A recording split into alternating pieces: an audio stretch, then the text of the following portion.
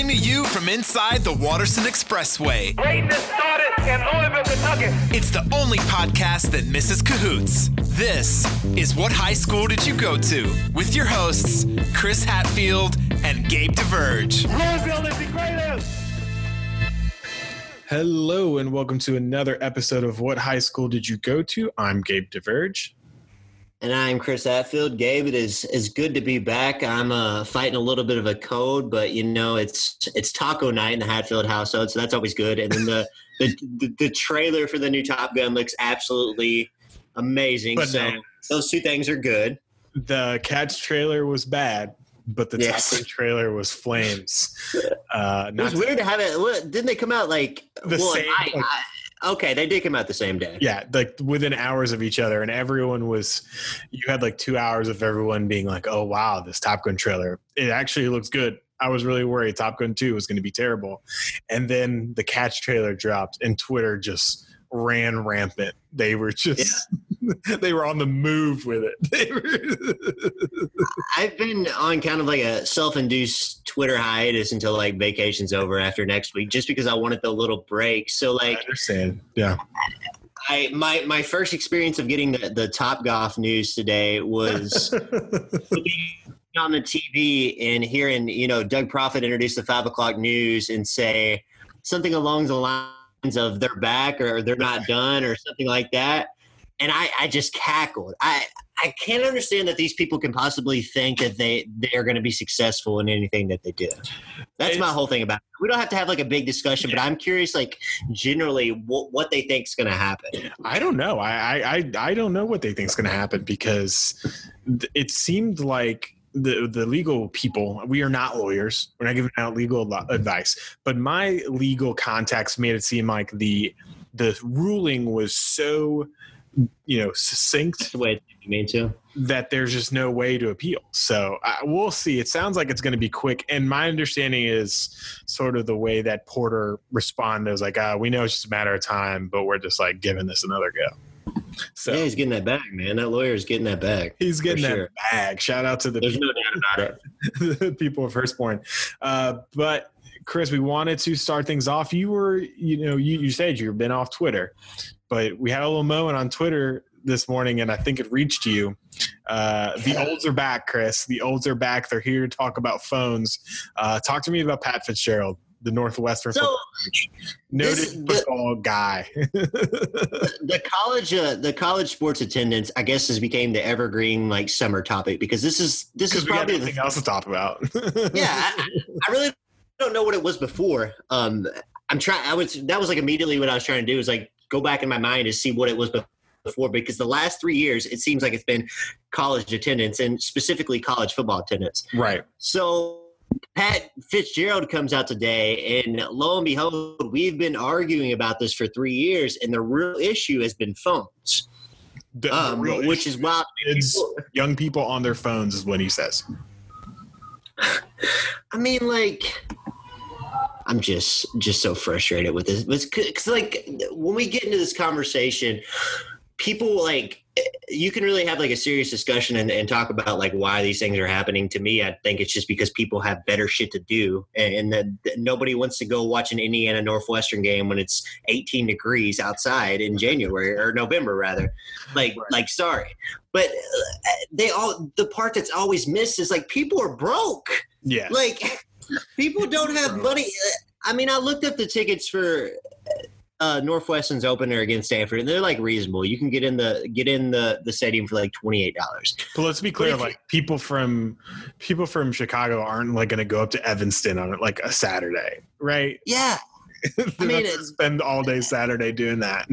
Their problem is like there's probably a lot more like levels to it than some other college towns. But even as it relates to Louisville, like if I didn't have like an in to know that I had a reasonably cheap or probably even free ticket to go to Louisville, Notre Dame, I'm not sure that I'm going to be exactly thrilled about spending $80 to see my team get smacked. No, you're right. And even like not to be what about the families, but what about the families? Like you got to pay for 4 tickets, you got to pay for 4 hot dogs, you got to pay for 4 sodas, for a few beers for yourself and your partner, and it racks up really quick. You get to $100 really quick spending money on food and drink, like very quick at a college sports at any sporting event. I mean, I think it always bothers like me and you and, other people in our age group when there's a problem and there's this problem pointed out with no way to, possible solution on how to fix it, but to blame you. It's all millennials. It's all millennials' fault. And somehow the fact that millennials are on their phones is the reason for society's collapse and thus college football's collapse. Like it's always ridiculous. There's nothing about me. Northwestern football if I'm 20 years old and I'm living in Chicago and I'm going to Northwestern, or if I'm going to DePaul or wherever I'm going to college, I don't know that I'm going to be gun-ho on spending my Saturday afternoon at a Northwestern football game. So. Absolutely. And it's like the other thing is Keith Wynn, of Card Chronicle had a good like kind of tweet storm or a little thread about it. And he put it out, it's like, is anybody who's complaining about quote unquote like fans like really understand like the day, the 9 a.m. to 9 p.m. process of going to a football game? Does anybody understand like the quote unquote fan experience? And as someone, I don't remember who, there's not just one fan experience. You and I have a fan experience being younger people. An older person has a fan experience. Somebody who's a big booster has a different fan experience. And the average person who's sitting in the flight deck of the Oven or Cardinal Stadium is not, they have their own fan experience. And people are just so willing to believe that the entire quote unquote fan experience is better than it actually is when there's like 100 different levels of it, and everyone. And that was like that's like the rich thing in this particular rant, because he almost, as you said, kind of pointed to social media as like the downfall of society. Right. Or the fact that you're going to a college football game where a guy who's like 40 years old in front of you is just crushing beers and yelling at every cuss word to 19 and 20-year-old kids while they're frying their brains. Let's ignore all of that and talk about the bad things that are going on Instagram. That right there is just something I found pretty rich too. But I don't know, man. If you're a fan of college, just like the fact that you're a fan of college football, why would you leave? Why would you go and miss if you're going at noon and miss the 3:30 SEC CBS game, or if your game's at 3:30, why would you miss the beginning of Saturday Night Football? Like, why would you do that? I think there's like some legitimate things that, like, if you want to have the discussion about what you can do, I think can be improved. Cheaper concessions is a simple one to me.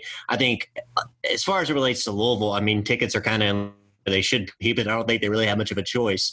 They kind of have to be. But I think Louisville's done a reasonably good job at kind of trying to implore people to get in their seats as good as they can. But I mean, as you said, at the end of the day, there's always going to be a section of people that are going to want to, see 3 or 4 college football games, especially with gambling to different states across, seemingly a new one every day. That even is going to grow more. Yeah. So I'm not sure that you do fix it. I don't know that you keep expanding stadiums either, but that hasn't really stopped anything around here. But no, absolutely. And it's actually funny because I've always felt like one of the things that, we're talking about phones, and we've talked about this for like 7 minutes, but one more thing about it. You've talked about, you're hearing Pat Fitzgerald talking about phones. And the one thing I think every stadium could do that would make fans want to actually be there is improve cellular and Wi-Fi coverage in the stadium so fans can check on other things. Why wouldn't you, if people are fans and care about other things, why wouldn't you make it more applicable for them to have those side experiences while also experiencing what you want them to spend money on? I mean, that's not going to happen in the SEC, though. They still want to try to get alcohol in games. So let's get that done first before we worry about why. Absolutely. But yeah, I did have go ahead. One more other question for you. While we don't have to spend. I didn't know we didn't anticipate spending that long on the Pat Fitzgerald thing, but we kind of did. So it happens. It happens. It was the anniversary of the moon landing, I guess, yesterday. Yes, like yesterday morning. Like, for the longest time, I've put a lot of stock into the theory that the moon landing actually happened, but the pictures in the video weren't real. Okay. I've bought into that. I don't know how much I really buy into, but it always seemed the one that kind of made the most sense to me out of all of them. Do you have a favorite conspiracy theory? Because I have one that beyond that comes to the top of my head, but I want to see if it's the same one as yours. Because it might be. A kind of funny one that I've always kind of believed. Like, I don't know. Stevie's not blind. Stevie Wonder is not blind. That was the exact same one. I figured it might have been that one or the NBA lottery picks. But I mean, that's just generally agreed upon that Patrick Ewing, it was rigged that he was going to go to the Knicks. But yeah, Stevie Wonder. If you've never watched the video of Stevie Wonder, like the Stevie Isn't Blind videos, it's bananas. It's he catches a microphone that's falling down. That's the one that was like an SNL skit, right, or something like crazy. Like, I wouldn't have caught the microphone, and he goes in and just grabs it with his arms. Like, what? Like cat-like reflex, and you're like, dude, I can't even do that with my eyes open. So. And Bomani Jones is a strong supporter of the Stevie's Not Blind. Is he? He is like the chief conspirator in that conspiracy theory. So I'll defer all questions to him, but I follow it. I'm on board with it. It's kind of a low stakes one. Everyone owes it to themselves to kill a Saturday night once in a while, just going down a conspiracy rabbit hole on YouTube. Trust me. Oh yeah, it'll be World War IV. I've had some fun JFK assassination, late nights. Like, okay, let's watch some of these things. But another one I like it's not really a conspiracy theory, but it actually is kind of relevant now. Is that that they told Paul George he couldn't go to the Lakers, so that's why he re-signed with the Thunder, because there had been so much tampering, and that's why he stayed with the Thunder. And they made such a big deal about it, and it was like every time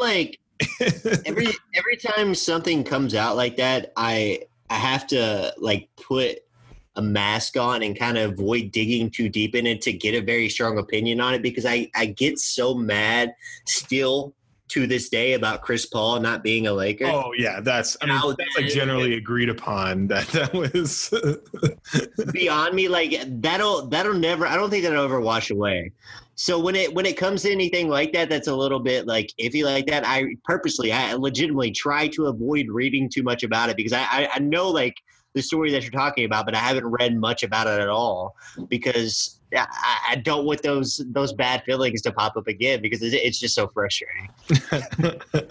It's true. It's pretty funny. The NBA is like that. There's definitely a long series of conspiracy theories. One that someone told me once, and I actually didn't. Apparently someone did a podcast about it. I don't remember who it was. That's local based. Is that the 2005 Louisville basketball team that made the Final Four point shaved in the Final Four? Have you ever heard that before?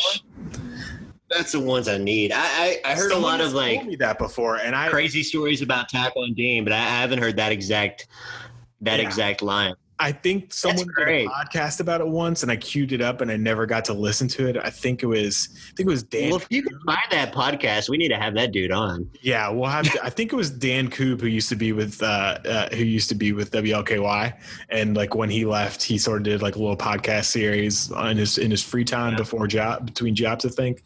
And if I recall, that was one of them. And I'd heard it before. Someone had suggested it before, because Louisville fans may remember they just stunk it up against Illinois. It was terrible. It was a completely different team. And I would hear stories about Taquan Dean in particularly about just partying the night before a conference game, drinking incessant amount and going out and scoring 20 points in a game. That was kind of the things that I were relating to, because that was just such a fun interesting team that made one of the most purest moments probably of my young childhood of sports fandom. I guess at that point I was 13, 14 years old, but that Final Four run with that team was awesome. So I need to hear more of this story. Yeah, it's we'll have to look that up and come back to it, but that's one. So yeah, I guess we should talk about more local related stuff, Chris. We can spend 30 minutes on it, and July 22nd. It is what it is. Yeah, it is. It is the week. Someone was trying to fight for the fact that this is the most boring week in sports because there's literally nothing going on, just a bunch of baseball, and we're in the real dead period of the NBA, and NFL sort of camp is starting for some teams, but I'm not. Don't talk to me until it's the first week of preseason and the first top 10 fantasy pick is torn his ACL. I'm pretty sure my NFL fandom goes down every year, just a little bit every year. We'll get there. We'll have that conversation for sure. Yeah. But it has been a pretty interesting week again in local politics, especially with the Bashir Bevan race, this year's governor's race, finally starting to heat up. And we had a little scuffle where both Bashir and Bevan were at, I believe, it was the Kentucky Farm Bureau event of some sort, and they both were sitting on the same stage and asked questions. And this was just, I think it was maybe Wednesday or Thursday of last week. The events with President Trump, his racist tweets, his racist event chant had already happened. And both Andy Bashir and Matt Bevan were asked if the president's tweets were racist. Bevan said, hell no, that was stupid to ask me that. And Andy Bashir kind of didn't say anything. He kind of was like, it's not right. It's wrong. It's ugly. I think he was like, it's disgusting. I think he said something to that effect. But he refused to say that it was racist. And Matt Bevan jumped on that. Chris, I not speak for you, but I think it was a really good move by Matt Bevan, actually. Yeah, he jumped on it, and he said that Andy Bashir was too scared to say that the president was being racist. And I agree with Matt Bevan. I think Andy Bashir is too scared to say the president's being racist because he didn't want to piss off the people who support the president. And obviously, the president is a plus approval rating in this state, unlike Matt Bevan. And he doesn't want to make the race about President Trump, and I can understand it to a degree, but all the people in Louisville who want to vote out Matt Bevan also hate Donald Trump too, and you kind of need those people to vote and come out and be passionate about voting, and he kind of screwed them over there. So, Chris, what was your first reaction to this whole hubbub? It was a little bit of back and forth, and like you said, Matt Bevan immediately went on Terry Miners and kind of came to it, and that's pretty smart on his part, I mean, yeah, two things that you can say about Matt Bevan. He's a shit person, but he's a great politician. He's a great talker. As a person, I've been around him in person a few times, and he's a good talker. But I kind of think you knew this is what you were going to get when you voted for Andy Bashir. That's was a lot of probably the tone of our voices after that podcast when he was, won the primary of kind of resignation was due to that, because this is a guy who's going to say what he needs to say to win an election. And Absolutely. Part of that, at least in his view, is not to alienate the Donald Trump voter in the state of Kentucky. And that is a tightrope that you have to walk, particularly when I thought for the last few 3 or 4 months, for whatever reason, comparatively speaking to how it's been, Trump was relatively quiet for, his bar, his bar is different for everyone else's. So, but I thought for a while that it was kind of quiet, and I figured when we get closer to some of these elections, there would be some type of controversy, and this is it. Yeah, it is. Honestly, I was kind of surprised that there wasn't a whole lot more about it. Honestly, It's kind of almost died down a little bit since Thursday when it all blew up. But go ahead. I mean, these are the things where, and I was talking to you about it before we started recording, that kind of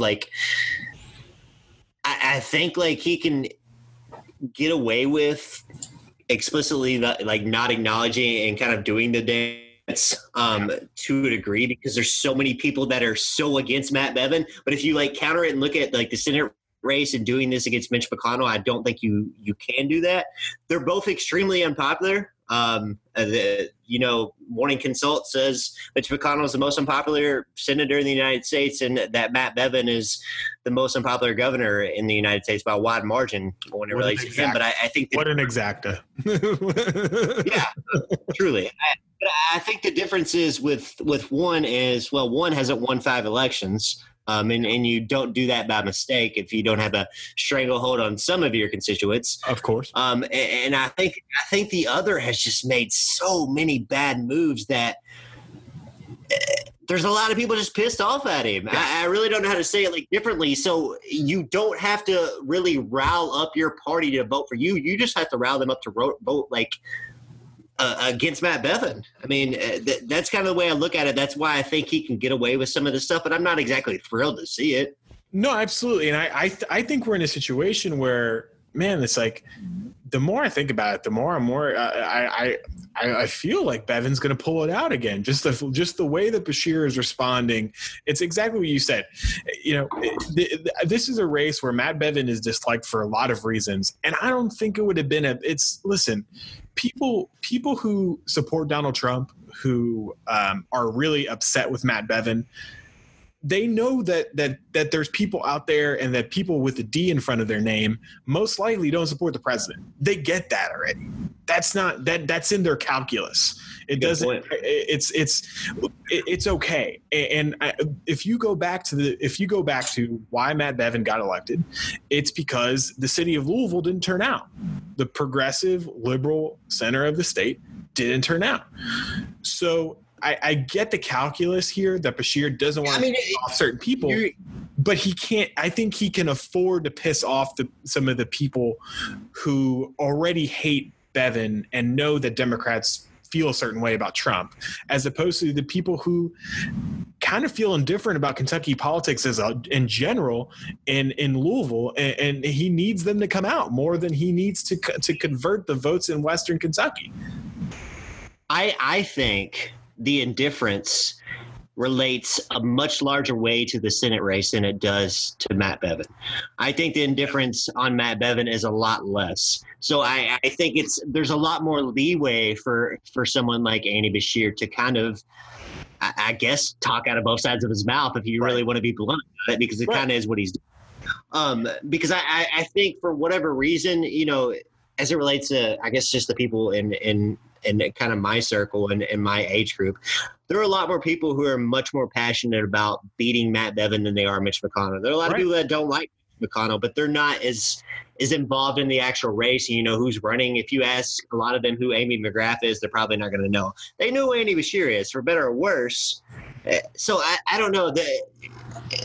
It's interesting, the calculus, like you said, because you're basically saying I need to win this section of Trump voters that don't like Matt Bevin, and that's a bold calculation to take. Yeah. No, but but even like I'm seeing, there's this special session that's happening in Frankfurt, and Chris, I couldn't explain to you exactly what's happening. Dude, I know that the pension bill went through the House today, but it's about pensions.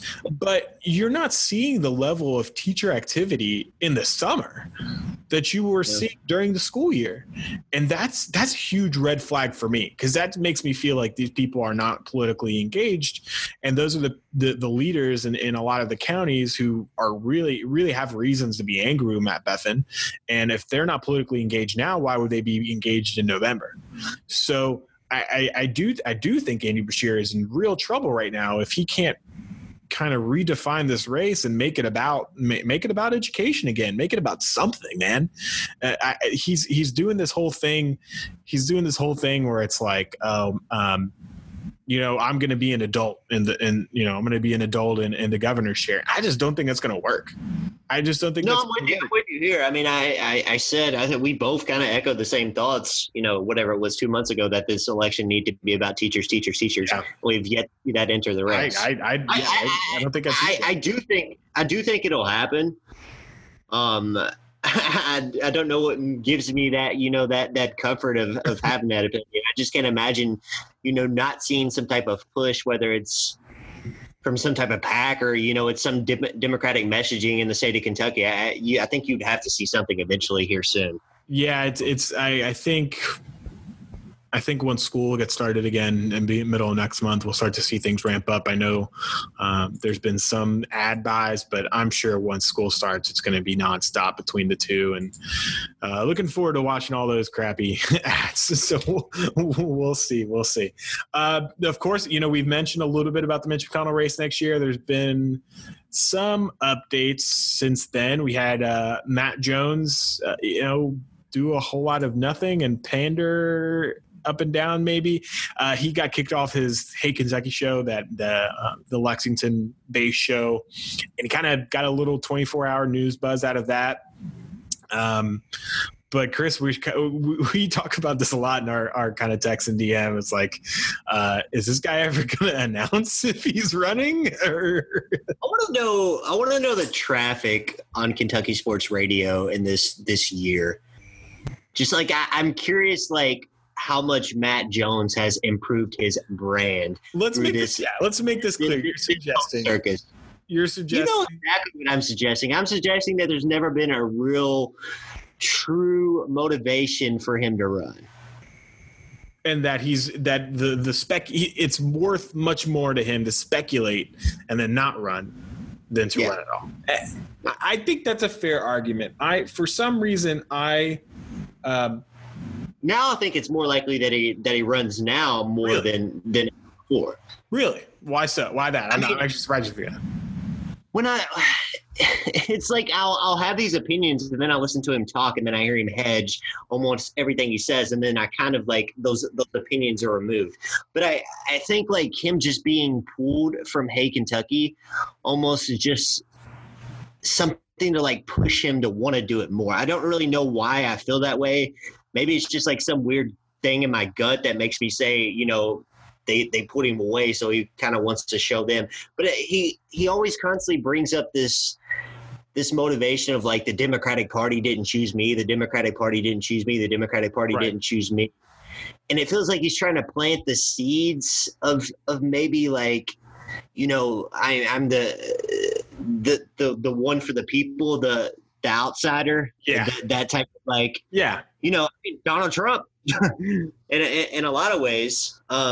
But I don't know, man. His words don't necessarily back it up. Like they didn't back it up when he was with Terry Miners. Like he kind of ran from most of the questions that were directly related to, when he's going to make a decision. And a lot of things were followed by if, what, then, So I don't know. I mean, no, I think you have a good point with the Hey Kentucky thing. I think that event has pushed him as close to the line as possible as he's ever been. He almost ran against Rand, or where did he almost run? He almost ran. He almost ran against Comer in the Lexington district, right? He was really close to doing that, I believe, before Amy McGrath got into that one, if I recall correctly. I might be wrong. But I think it's an interesting situation, and I think where he might be coming from in this point. I don't know him. I don't talk to him that often, but I think he's at the point where he knows if he doesn't do this now, he can't. There's got to be a long period of time before he even thinks about doing it again. Like he can't get this close and say, I'm considering running. I'm strongly considering running. I'm really, really, really considering running, and then say no. And then 4 years from now, 2 years from now, 6 years from now, get back into this game again. I think it's what's the trade-off if he runs and loses and is embarrassed? I don't think it really hurts him that much. The people are still going to love him. That's my second point here, is that I think if he ran and lost, it wouldn't be that big of a deal. And yeah, maybe he misses this Kentucky basketball season, and that's fine. But he'll be back by next summer to doing his job. Worst comes to worst. And I do sincerely believe that he has a really good chance. I think at this point he's got a better chance Amy McGrath winning against Mitch McConnell. I sincerely think that at this point.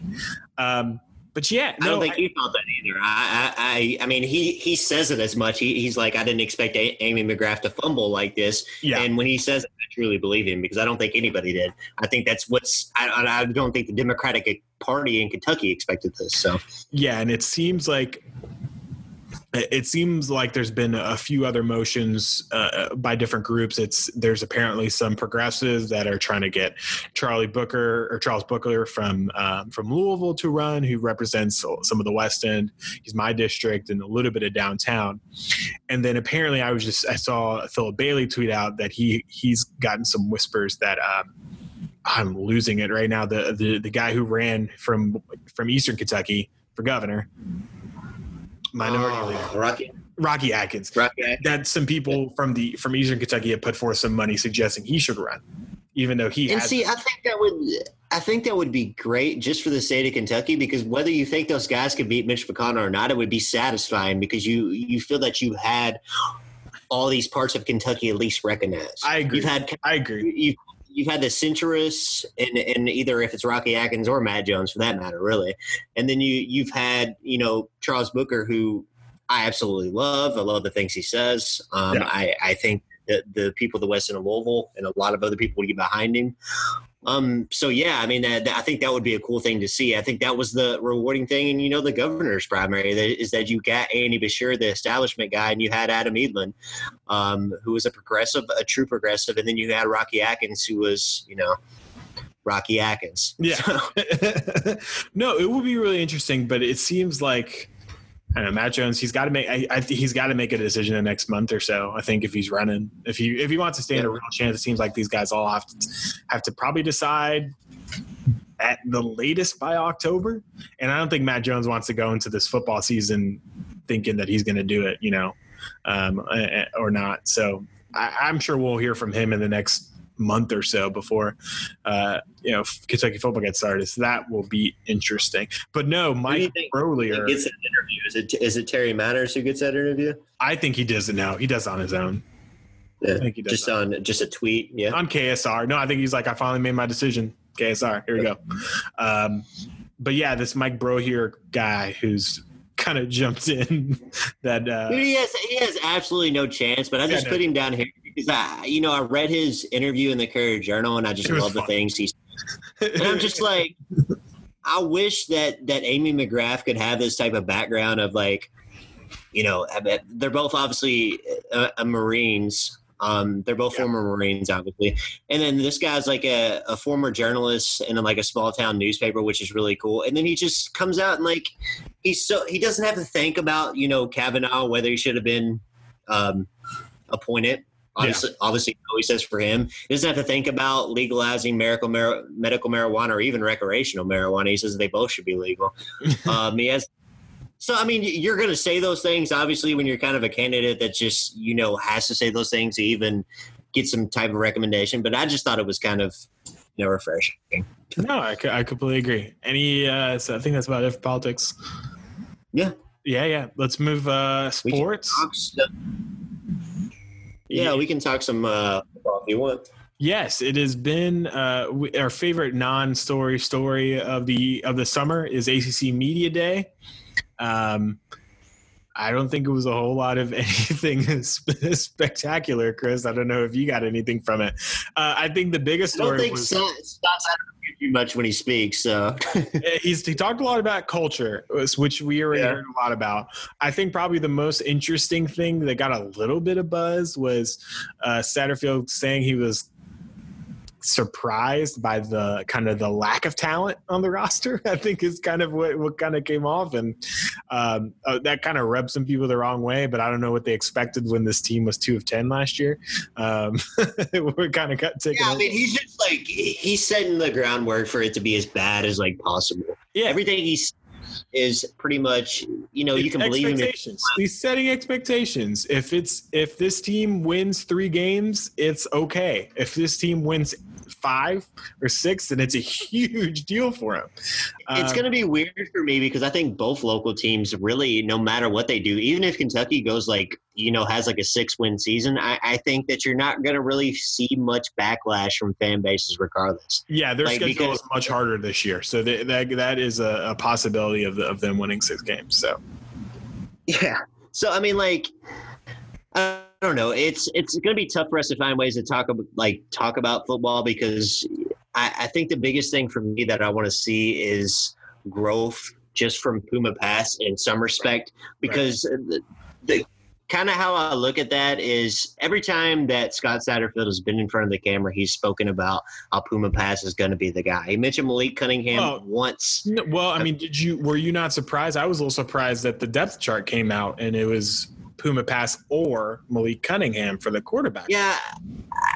I kind of think that's just like I kind of think that's just like a thing for like Satterfield to say, they're all fighting for positions. I think Puma Pass is a quarterback. Yeah. Because I think that's like everything he said has basically said that. He mentioned Malik Cunningham once, and it was basically along the lines, he's exciting. We got to find a way to get him on the field. Right. Probably not a quarterback. So I think like if Puma Pass is like really bad to kind of the same levels that he ended last season, then you're going to have to go to Malik Cunningham at some point during the year. And at that point, I think Puma Pass is probably going to be looking to transfer. So, no, I mean, truthfully, like, no, you're right. Because, and then if you do that, you're almost set kind of the rebuild back another year, because you're going to be going into the 2020 season with either, starting Chubba Purdy or starting Malik Cunningham, but you're not going to have like a seamless transition there. You need some type of just steady, reasonable quarterback play that can keep you in games and, just stay on the field enough to kind of get this thing rolling. And that's just going to be the biggest thing for me to judge where kind of this football program is at, because it's obviously not going to be on the scoreboard. No. And I don't know. I do think the running game is a little more I'm expecting more from the running game than I am the passing game in general for this year. I think that's been a place of pride for App State, and they brought in Dwayne Ledford from NC State and to coach this O-line. It seems like they hopefully will be better. That seemed like one of those discipline things where if quote unquote Satterfield can install his culture, that one of the first places we should be able to see that is on the line is people right. not doing dumb penalties, being disciplined on the line, having more organization and getting 5 yards on first down every now and again. Yeah, I mean, check box 1. Do we go through a quarter without having 2 offsides? Yeah. Yes. I mean, and after that, and then we're off to a good start. But I guess that's the conversation that we're going to have throughout this year is the way that we're going to be judging, if this team is improving, because I don't think we're really going to that's the frustrating point. I don't know that we're really going to know much, because you're not going to get me off of, I mean, you're going to be able to see it on the field, obviously, but you're not going to be able to get me off of saying this team should beat Western and Eastern, and that's pretty much it. Yeah. They're a 2-win team. And then anything after that is good. So I don't know. No, but like, it's going to be frustrating evaluating. Yeah, it's really hard. And I've thought a little bit about us and what we should be doing in talking about this football team, because I don't want to sit there and have one of those episodes where we say, is this a win? Is this a loss? Because I don't have any idea of some initial starting point of where we've gone to. I feel like last season was so bad. I don't know where the starting point is here. I don't, I think conceivably it could be 5 wins. That could be a starting point, but. And that was the thing with Kragthorpe, is it always felt like that was going to be a complete rebuild from the ground up. Right. And you knew that Louisville was at rock bottom. And I don't know if that's they won 2 games last season, so you could damn sure say they were there. But I guess because, 2 years ago or 2.5 years ago, there was Lamar Jackson on the field and Louisville was playing in Clemson and they were in the college football playoff discussion, that you kind of just don't want to say it is a complete. You don't want to say it again. Yeah, you don't want to say it is a complete rebuild. But I think even from the sense of a well-organized football team will have more fight and be in games. I mean, I don't know. I mean, Louisville has kind of a tough schedule this year, apparently. They play, the ACC poll came out, the preseason poll, and UVA, who Louisville will play from the Coastal Division, is predicted to be the winner there. And they also play Georgia Tech, who's up near the top of of the Coastal as well. Miami's second, and they also play them. So they play Miami, and they'll play. Wake Forest is good again this season. You're looking at, okay, can they beat a Boston College? NC State is decent. That's going to be a tough game to win. Florida State, maybe they're terrible again, and they get in on that. So it's hard to find the wins, and then you're pointing to Kentucky. I was like, well, if Kentucky's 6 and is 4-6, and they can go in there and maybe do something, or 4-7, and maybe they do something. But it's so hard for me to think about expectations, and I see it some of people talking about, oh, well, maybe they can sneak into a bowl game. I just don't know. I don't think that's completely out of the realm of possibility. I think there are some people who say that's crazy, but it's so hard to talk about. We're in such a weird position because of how poorly last season went. It just was so sinisterly poor. I don't know where they're going to go from here. Here's the thing with the bowl game picks that I don't really get. You're going to say, Scott Satterfield seems like every day, still to this point, there's a new thing that comes out that Bobby Petrino did so bad he couldn't believe. And then you get on and you rave about it, and you talk about all those things that happen. But then you're going to say they go to a bowl game. So that if they don't go to a bowl game, are you going to crush Scott Satterfield? Obviously not. You're not going to do that. So picking them to go to a bowl game is not really fair to him, because he's not setting that expectation with his own words. He's not saying that. I mean, Vince Tyra had that one comment about we're going to be bow hunting, and I think he kind of walked that back pretty quickly after Scott Satterfield was like, yo, you might want to chill on that a little bit.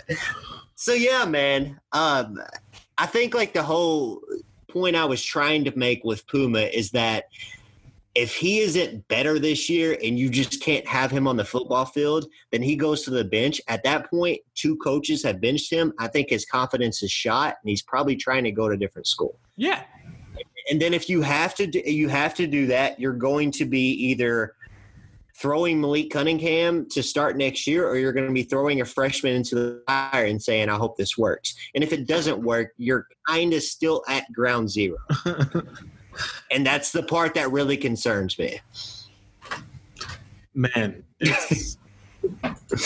Yeah, I don't know. It's. I think you're exactly right. I think you're right. But I think if Puma Pass is bad, honestly, I'm going to be even more concerned about just the team.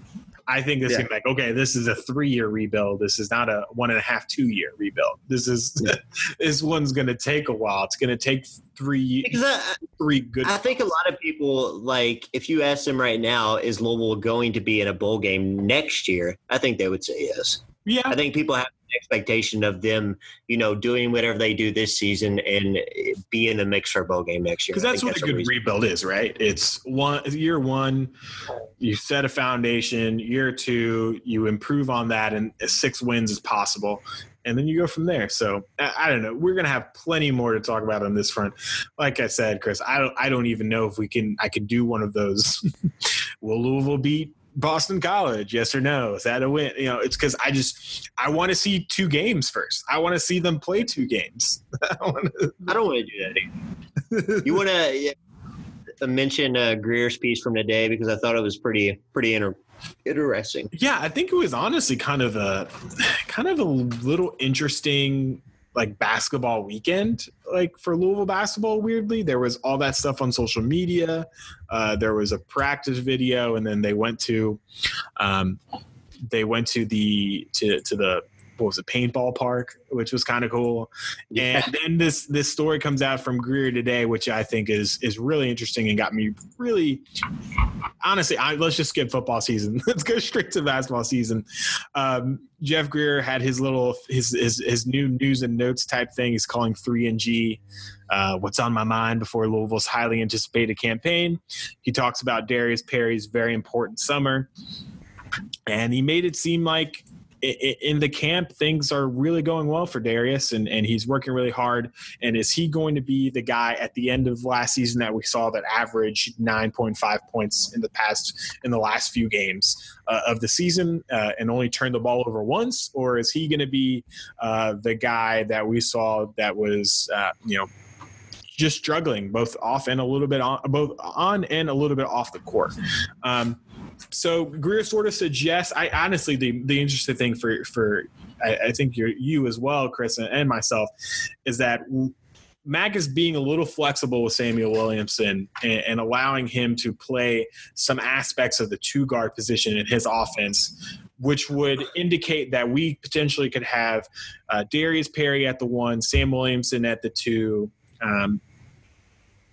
Dwayne Sutton at the 3, War at the 4, and Enoch at the 5, or Malik Williams, whoever you want at the 5.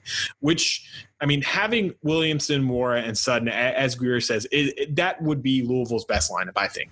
I feel like that has to happen. Like the 2, 3, 4 spot, you need them on the floor for extended periods at times throughout the season. Honestly, because what happened. Yeah, I mean, what happened last year was that teams found a way to respond to Wara, and there was not really a second adjustment. Maybe you have like a game from McMahon. Maybe you have, Stephen Enoch post up and be successful for a little bit of the game. But truthfully, like teams found a way to kind of shut down Wara. And there really wasn't more offensive threats on the floor. And that's kind of what it was. The defense, I think last year kind of maximized its potential. But I think the offense maybe might have had a little bit of wiggle room. But really, that was kind of what happened. There wasn't enough offensive threats on the floor. And that's what we saw. With this lineup, though, you probably have your 3 best offensive players on the floor at once. And I think you have to have that. You can make a case for someone over Sutton, but I don't think there's anybody that can create his shot better. If you want to say maybe Stephen Enoch's a better offensive threat than him, maybe, but we haven't really seen that. Yeah. So I think that's the most exciting part about it is, one, we really didn't know if we would see this because it seems like every time he's really gotten and spoken about it, Chris Mack has made sure that he wanted people to know that he's committed to position basketball and not positionless basketball. He prefers people to actually, kind of have a position. Right. And then the other part, we heard Samuel Williamson during kind of the offseason talk about how he was expecting to be the 3, and that's what he had been watching, and that's what Mac told him he was going to play. So for me, it's exciting to see because there needs to be flexibility with this team, I think. No, I absolutely agree. I flexibility is really important, and you mentioned Dwayne Sutton a little bit. I think Dwayne Sutton really got bogged down when he felt like he had to be an offensive generator. Yeah. And I think allowing Williamson to be on the floor at the same time as Wara, who is a mid-range specialist, can create his shot on the perimeter, can also slash a long guy, can get to the rim pretty well. I think that would really help Dwayne Sutton to kind of work on the little things, keep focused on the little things that he does that makes Louisville go really well. Play great transition defense, make great passes, and do some of those little glue guy things that when Louisville was playing at their best, that's what he was doing. It wasn't that he was dropping 30 points, is that he had 4, 5, 6 assists. It's that he was able to cause turnovers. It was and create some transition plays. So I completely agree. I think if Williamson's playing extended minutes with Wara and Sutton, it's a really good thing for Louisville. And I think Perry, Fresh Kimball is going to do a lot for this team. He's going to be a big leader for this team. Obviously, I haven't seen him play extensively with this roster, but I think if Darius Perry is trusted enough and can perform enough to play extended minutes at the 1 position, that's also great for Louisville because I think he adds that level of athleticism that they were sorely missing last season. I mean, I think if you look at almost any team that goes to a Final Four, they pretty much improved dramatically throughout the season. Like we kind of saw this with Duke. Like they were clearly from, open tip, they were the best team in college basketball last year. Yeah. But I don't think they really improved much throughout the season. I think they they kind of made a little bit of a jump, but after that, they just kind of flatlined.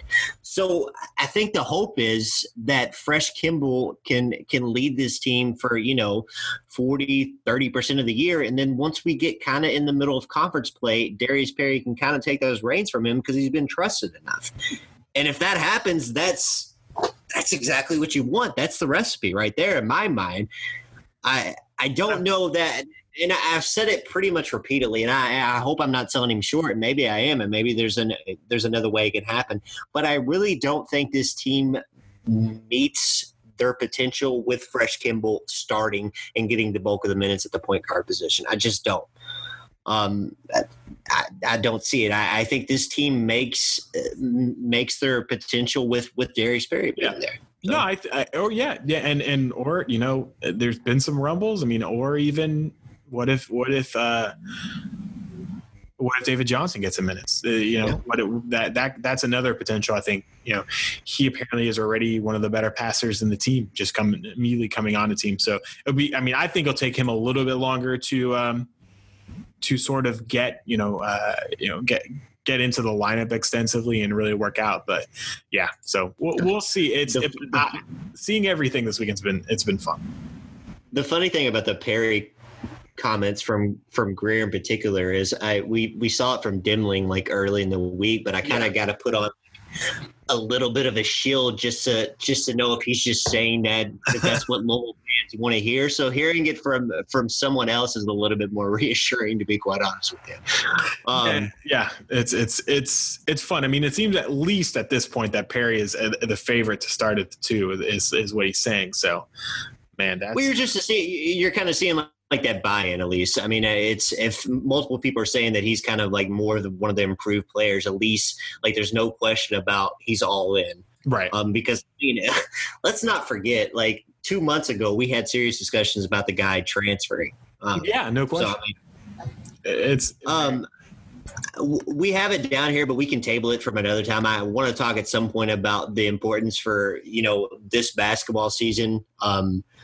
And then, how it relates to Chris Mack too. But I think for this season that Louisville really needs to get out of like just the second weekend and kind of make that leap, particularly with things like the notice of allegations kind of like still hanging over their head. Because if you don't kind of like, I think you can like waver that storm regardless of what happens on the recruiting trail if you're continuing to win and you're continuing being successful. But it's kind of like when you struggle and that also happens, that can really like significantly damage your program. So I do want to talk about that at some time, but we've went a little bit longer than we anticipated here. So not to go extensively. I mean, this was a big recruiting weekend this past weekend, and I'm not a recruiting guy, but my recruiting guys tell me that they're in on really good players, and there's already been a few cuts. Louisville's made some cuts for some guys, and it's not going to be the class that announces all at once, sort of as we had last year. But it does seem like a lot of people are going to show up. A lot of highly touted recruits will be at Louisville Live,